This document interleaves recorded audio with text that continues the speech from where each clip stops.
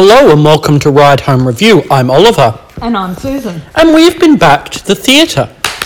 Yay! We've been in QPAC, in fact. It's still there. I know, it's amazing. I thought it had up and disappeared. The Playhouse at QPAC, at a massively reduced capacity, but still very much there to see Circa. Circa's production of Leviathan as part of the much reduced Brisbane Festival.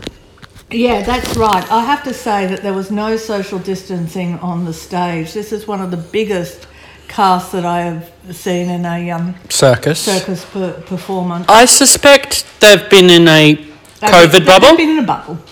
But I make the point only because it was an enormous cast and it was a very tightly choreographed piece of circus meets physical meets theatre. Dance meets... It's very interesting what it does. And I am on record as not loving circus. Indeed, this is true.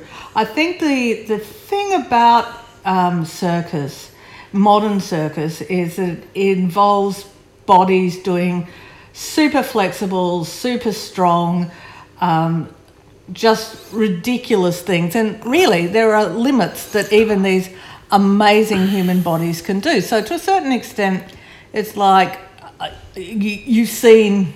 I disagree. I just, for a long time when I saw a circus, went, I'm bored, what's the story, what's the kind of... Yeah, but what... And this one, I didn't understand it, but I felt it. Well, that's what I'm saying, that really there is limits on what the human body can do. What makes it interesting is how you put those things together. And this production, I thought, was really quite extraordinary in its use of light, of multimedia and video, and of sound. Yes, all those things were spectacular. And I felt the story.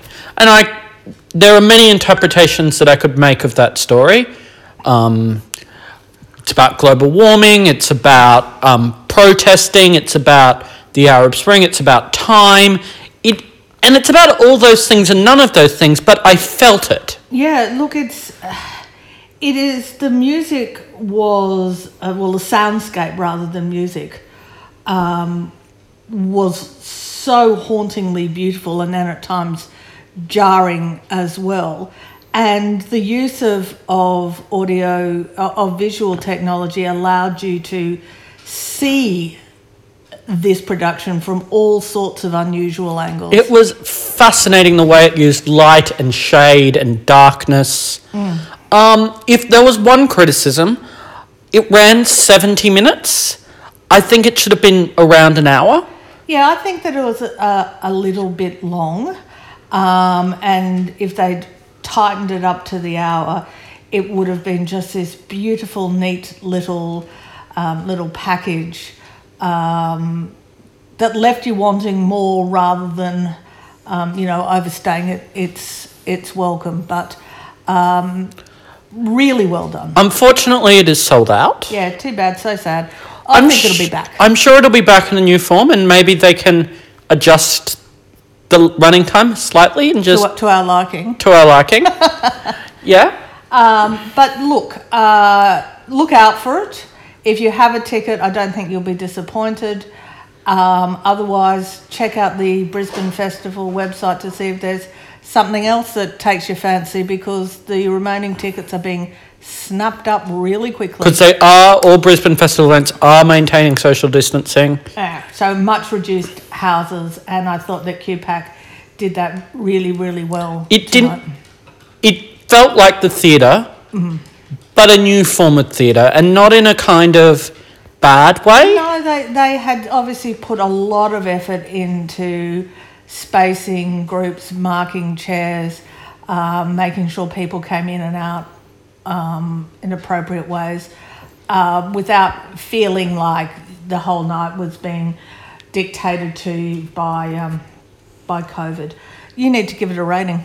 I do need to give it a rating. I'm going to give it